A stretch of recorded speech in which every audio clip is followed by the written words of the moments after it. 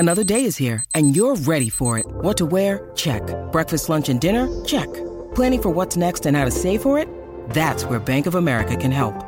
For your financial to-dos, Bank of America has experts ready to help get you closer to your goals. Get started at one of our local financial centers or 24/7 in our mobile banking app. Find a location near you at bankofamerica.com/talktous. What would you like the power to do? Mobile banking requires downloading the app and is only available for select devices. Message and data rates may apply. Bank of America N.A., member FDIC. When you need mealtime inspiration, it's worth shopping Kroger, where you'll find over 30,000 mouth-watering choices that excite your inner foodie. And no matter what tasty choice you make, you'll enjoy our everyday low prices, plus extra ways to save, like digital coupons worth over $600 each week. You can also save up to $1 off per gallon at the pump with fuel points. More savings and more inspiring flavors make shopping Kroger worth it every time. Kroger, fresh for everyone. Fuel restrictions apply.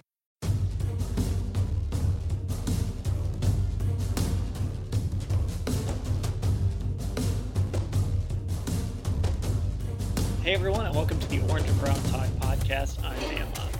During July, Mary Kay Cabot, Scott Patsko, and I are bringing you the podcast version of our 20 questions about the Browns. Every weekday we'll have a post from one of us on cleveland.com/Browns answering a question about the Browns as we head into training camp at the end of July. And we'll also have accompanying podcasts each day where the three of us will discuss the topic. We cover everything from Baker Mayfield's accuracy to who will start at right guard. Now, today's pod is going to sound a little bit different. First of all, it's just Scott and me talking about our question of the day, but then we also, in the second half of the pod, brought on one of our Football Insider subscribers. We put a call out to subscribers to come on and be guests of our podcast here in the month of July, and Herschel Cohen is one of the people that got back to us and wanted to be involved in the podcast. So in the second half, we bring him on. He's been a Browns fan for a long time. He watched the 1964 championship game on TV. He tells us about going to preseason games and at the Rubber Bowl. And then he asks us some Browns questions and shares some Browns thoughts as well. So it was kind of cool to hear from one of our Football Insider subscribers. You're going to hear a couple of those podcasts here over the course of this stretch in July. So if you want to get involved in Football Insider, I'm going to tell you about that in the middle of the podcast. But what you do need to know right now is for a 14-day free trial, all you have to do is text 216-208-3965. So if you don't want to wait for me to tell you more about it, just get your phone out, text 216-208-3965, and you can start that 14-day free trial that you can cancel any time. So now let's get to our question for today. And today's question is Jedrick Wills going to make the transition from right tackle to left tackle effectively? Now, it's just me and Scott today for this one, and then we're also going to bring in one of our Football Insider subscribers a little later. But Scott, let's talk about Jedrick Wills, the number 10 overall pick. There's a lot of pressure on him to move over to that left side and be able to man Baker Mayfield's blind side. It's something he did at Alabama with Tua, a left-handed quarterback, but it is going to be a leap for him, and that's one of the big questions facing this team as they head into 2020. Yeah, you hear Nick Saban talk about Jedrick Wills, and you get the feeling that if they hadn't committed to a left-handed quarterback at Alabama, Wills might have been their left tackle. He clearly had the ability to do that. So I don't think it's going to be something where, here's a guy who was put at right tackle because maybe he didn't have the quickness you needed at left tackle. That's not the case. So what's going to be the challenge for Wills, of course, is having this offseason without the physical part. You're not out there going through the reps with Bill Callahan instructing you in person. You're not standing on the field, talking to Joel Bitonio about this or that, or really, getting used to playing next to Bitonio. So you miss all that stuff. I think I've said before that this whole offseason is like this big study group, and then the test is going to be training camp. So, we'll find out where Wills is at that point. But everybody we've heard from has confidence that he can do it. Joe Thomas said, it takes 3 months of practice to get it down. We'll find out if that's 3 months of actual practice with the team or just on your own in your backyard in your living room.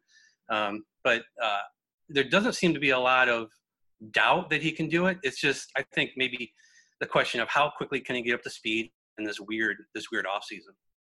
Yeah, and that's the thing. I mean, right when you said that, the first thought I had is 3 months of practice. Unfortunately, he's not going to have that 3 months of practice, missing out on the offseason program. Even though, there's no contact, it's not like he's going to have Myles Garrett barreling at him every day in the spring. You do miss out on building up that technique, getting that muscle memory, playing next to Joel Bitonio. I mean, we know the offensive line is that one position where those five guys have to be able to work together and be able to have that chemistry together. And that's really kind of what you miss when you lose the offseason program. And then if they come back, even if the NFLPA ends up getting what they want, we're talking 48 days. That's not very long to get him ready to get thrown out there against Baltimore, who every year, however they do it, they're able to manage creating a pass rush. And so it's going to be a challenge for him. But Bill Callahan is really the key to all of this. He's one of the great offensive line coaches. He's a guy that has moved players before. He seemed very confident in Wills when we talked to him earlier this offseason. So I guess for me, if there's a guy that I trust to really do this, I've got to say Callahan's the guy. Yeah, and he's noted, and I think some other people have noted how he worked with Tyron Smith in Dallas. He also had, I want to make sure I got the name right. Is it Barry Sims? I want to call him Billy Sims all the time. But Barry Sims with Buffalo,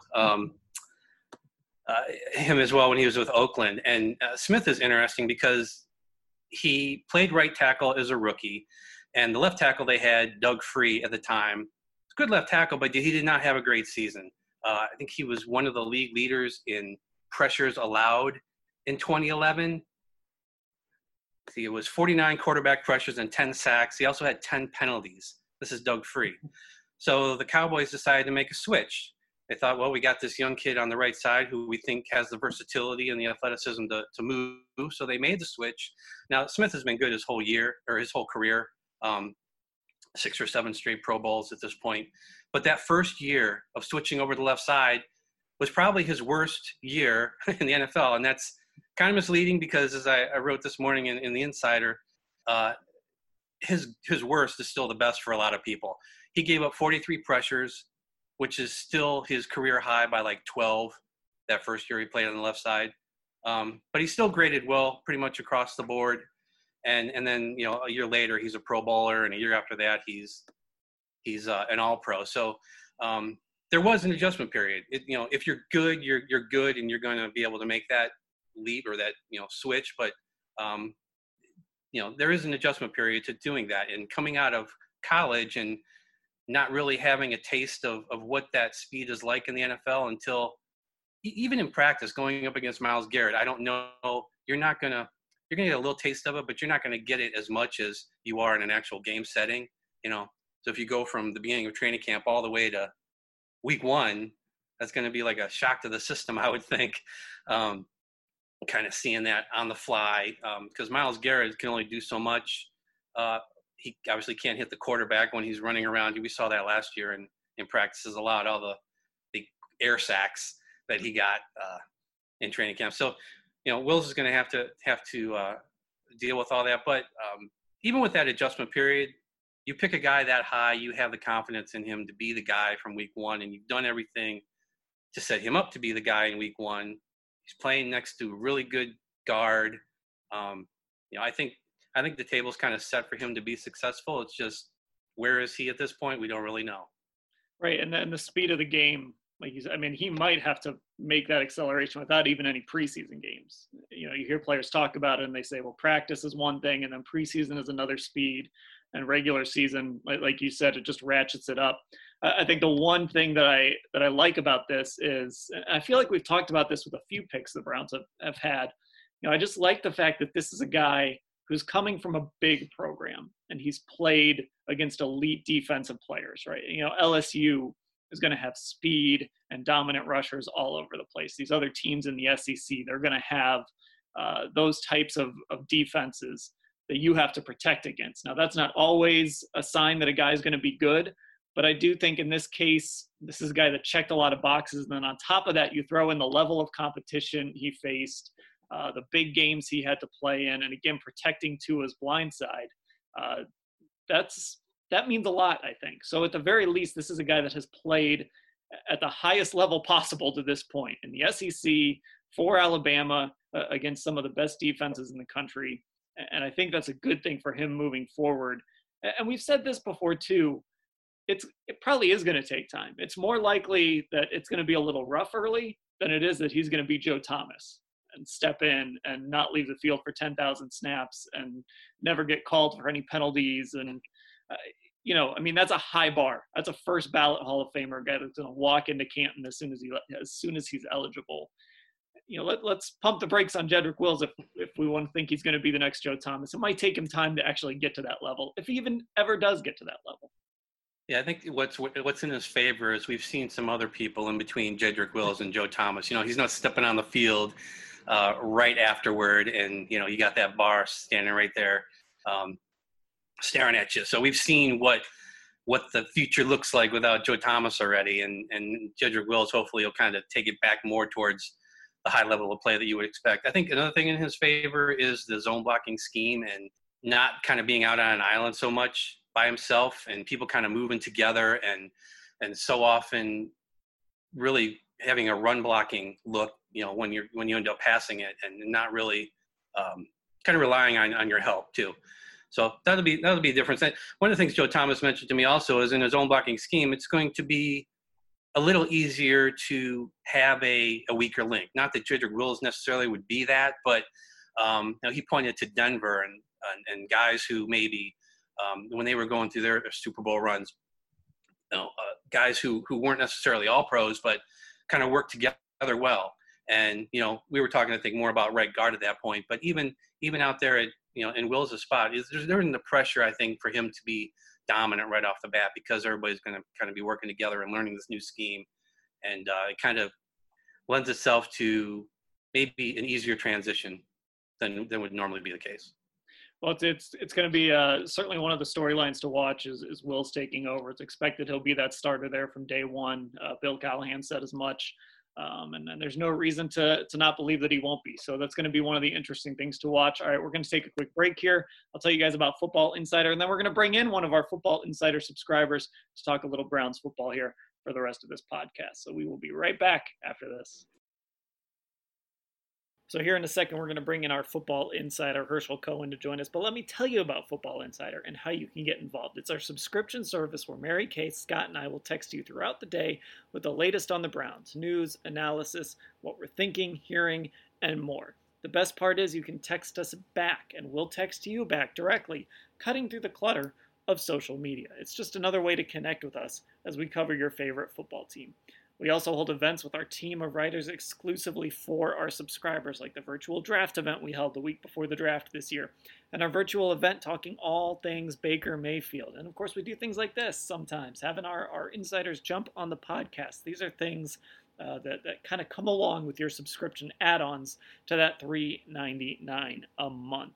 So if you want to check it out, you can get a 14-day free trial by going to cleveland.com/Browns and clicking on the box on the right side of the page. And like I said, after that trial, it's just $3.99 per month.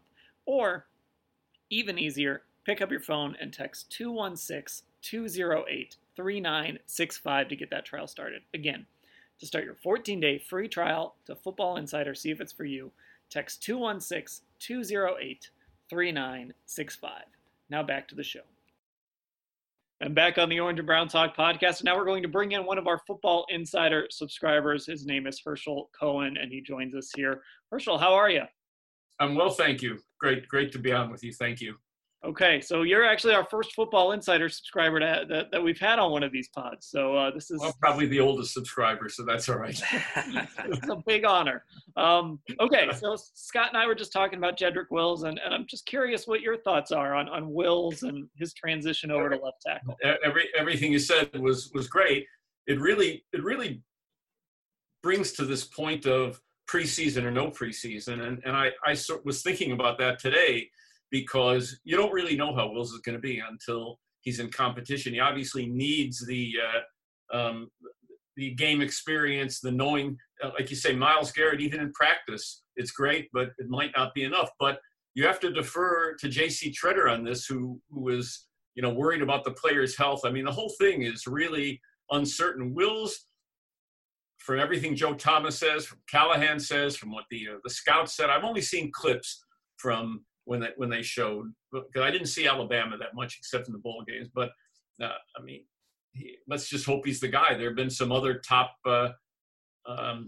offensive tackles taken in the past who haven't worked out, and then some who, Joe Thomas. The fans here were so thrilled when he was chosen. So I think everyone was happy when they chose Wills, but you just don't know until the games. And if it sort of morphs into the next question, is preseason or no preseason, you'd love to see him get the experience.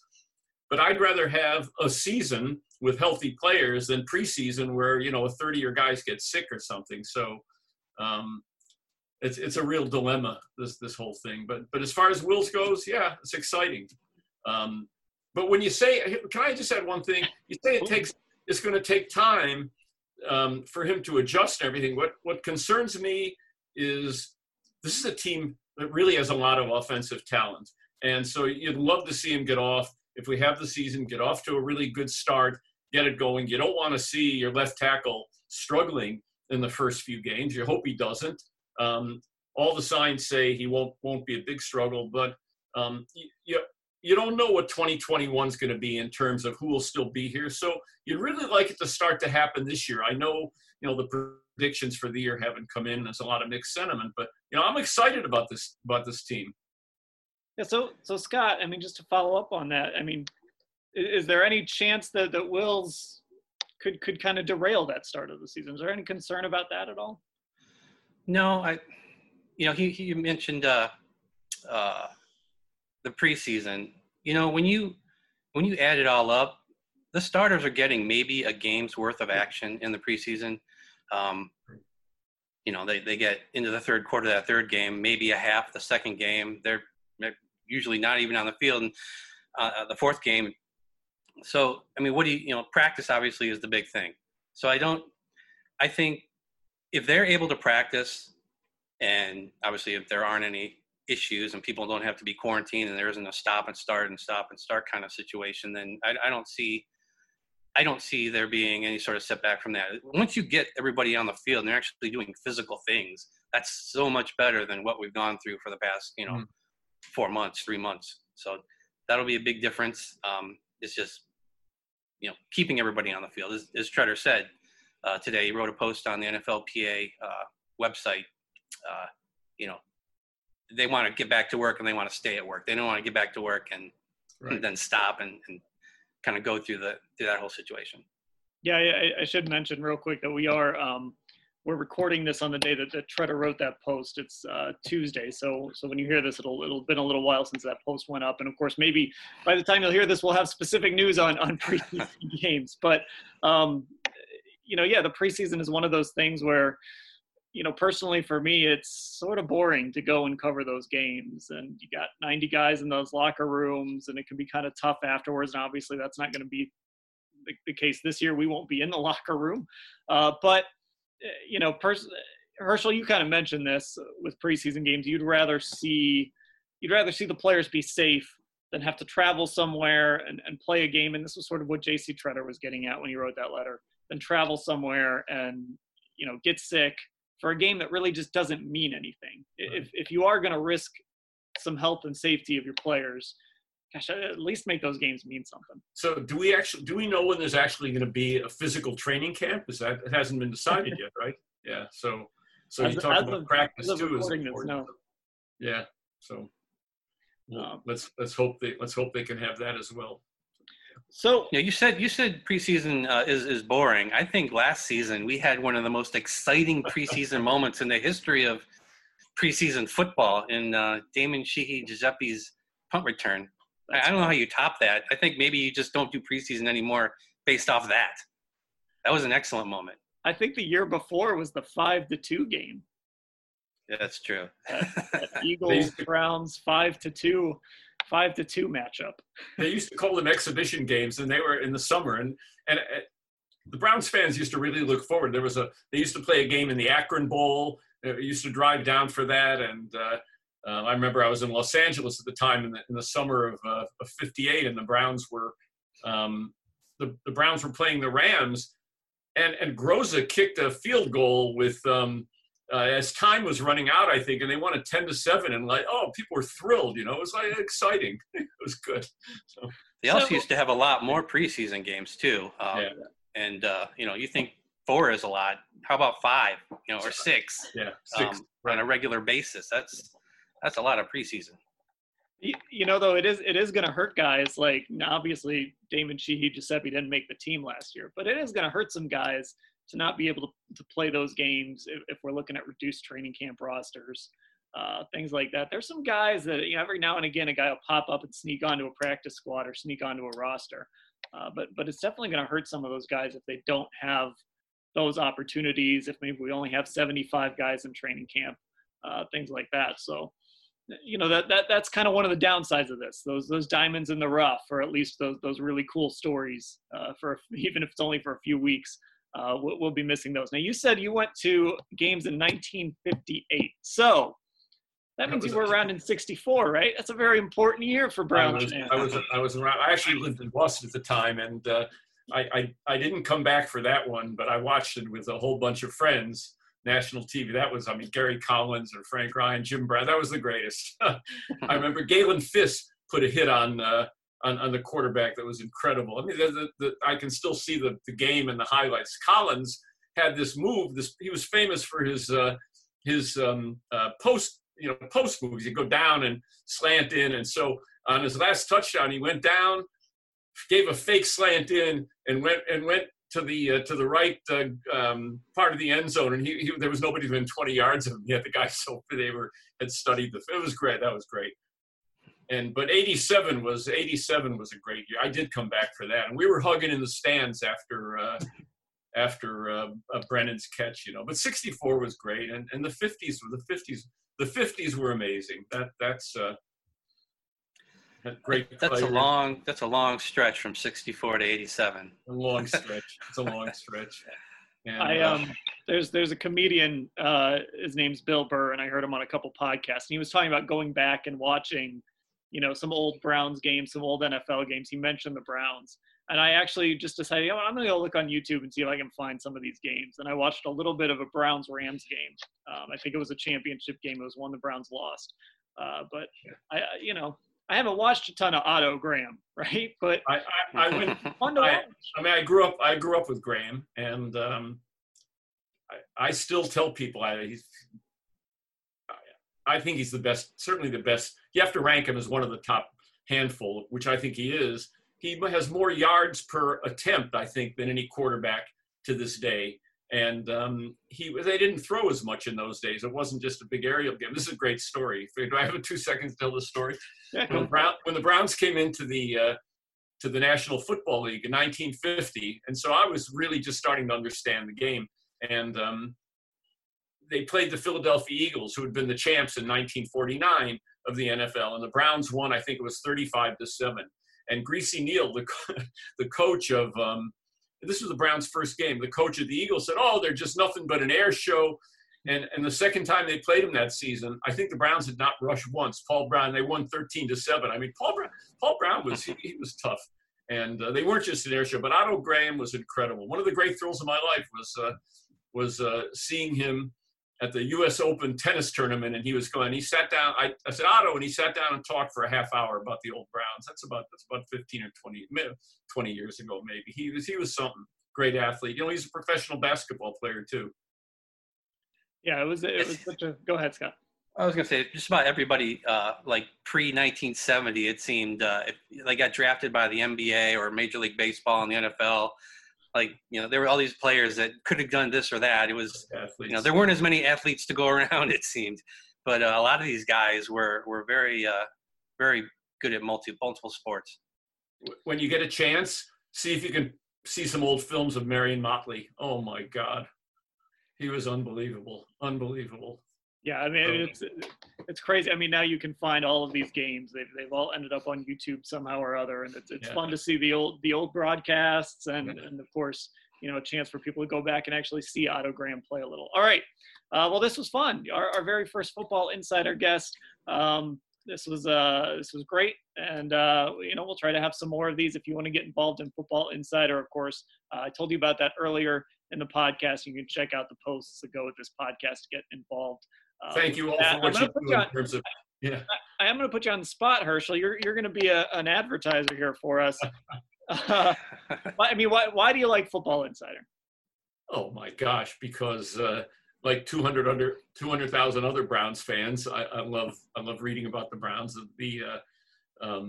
It gives me, first of all, there are things that you might not see in the regular columns, which I really like. Maybe interviews, or maybe some opinions that can't necessarily be expressed in the news columns. But there's something every day. I mean, it's really keeps me in touch with the Browns. First thing I do in the morning, but I'll check the overnight news, and then I'll go to the Cleveland.com or the Plain Dealer and read the sports read, and usually it's about the Browns. And so this is just a great way to keep in on it. I don't know why any Browns fan would not want to have this. It's great. So I get excited when I see my little text messages pop up. All right, we'll keep doing it then. You can. They're great. Yeah, they're great.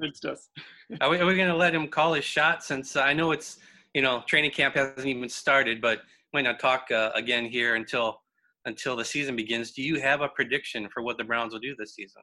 I'm really excited about the offense. I'm nervous about right guard. I'm nervous about Wills getting the work at left tackle, but assuming they solve the right guard issue with this line, which we've read all about what their intent is, and assuming Wills lives up to the expectations, you've got an amazing offensive talent. My only concern on defense is I grew up in the Dick Butkus, Jack Ham, Ray Nitschke era. They don't have a stud. Schobert was not a stud linebacker. I mean, he was good. They need a guy to really stuff the run at linebacker, and that makes me nervous about the defense, because you don't want teams to keep grinding it out on them. But I think the only problem with Mayfield last year was the line, and he'll get it straightened out. So I'm optimistic. I'll aim high. I'm going to say 12-4. How's that sound? That's high. Yeah. Yeah. Why not? That might be a little higher than any of us go, but who knows? I know. The optimism of training. Predict early and predict often, That's right. You put enough predictions out there, one of them. Okay, well, we appreciate you. We really appreciate you joining us, and of course, we appreciate everyone out there listening to the Orange and Brown Talk podcast. Make sure you are subscribed on Apple Podcasts, Spotify, Google, wherever you listen to your podcasts. And like I said, check out Football Insider, because we're always doing different things like this on top of the regular stuff that we do there every single day. So for Herschel, Scott, I'm Dan. Thanks for listening, everybody.